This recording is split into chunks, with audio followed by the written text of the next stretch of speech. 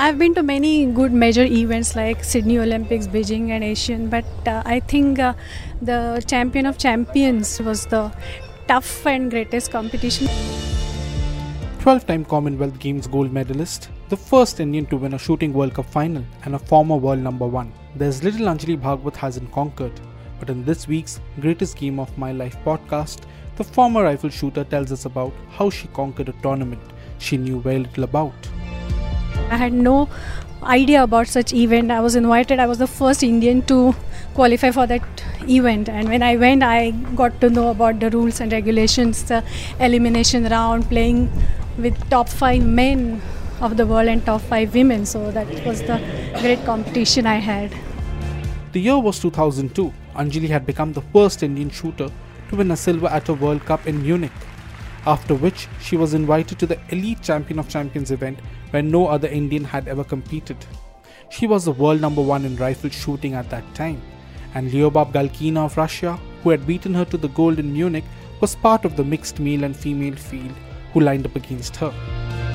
World Cup winners, whoever get medal in the World Cup, they are invited to play this Champions Trophy, wherein top 5 men of the rifle category, top 5 women shooter of the rifle category, they shoot together, and it is an elimination round where first 15 shots everybody shoots, and then after 15 shots, after every 2 shots, one shooter gets eliminated. The lowest shooter gets eliminated. Surprisingly, in that, all 4 main shooters got eliminated first. As per the rules of this match, the 3 remaining shooters, the last 3 shooters, have to shoot again from zero. So the last 3 shooters were myself and Gao from China and Galkina from Russia. We all 3 were top 3 shooters of the world. It was a very tough match, and I was the first shooter to qualify from India, and that was my first experience of this match. And after the shoot, when we 3 started from zero, Galkina got eliminated, and me and Chinese shooter were there. And she's supposed to be the best shooter that time. She was world number one, and she was very famous for the finals shoot. She used to shoot very strong finals, so everybody thought she will win, as I was a newcomer. I was very much confident. I was just reminding myself to be patient and cool. And as I heard the noise about clapping, somebody was singing, somebody was shouting, so I decided to play some strategy. I decided to wait for the shot. We had been given 50 seconds for one shot. So for the last shot, I wanted Gao to shoot first to clear off the confusion, and then patiently focus on my target. As Gao shot,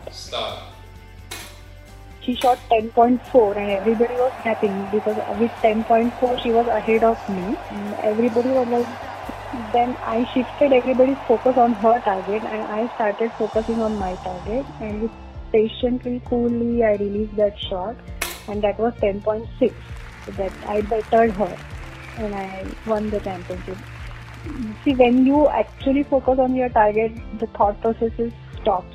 You are cut off from your conscious mind, so it doesn't really matter. Only you have to be alert with your pulse rate, because your pulse goes high, like 140 or 150. With that moment, our aim also moves faster, so we have to be very, very careful about our trigger release. Our reflexes should be very, very fast.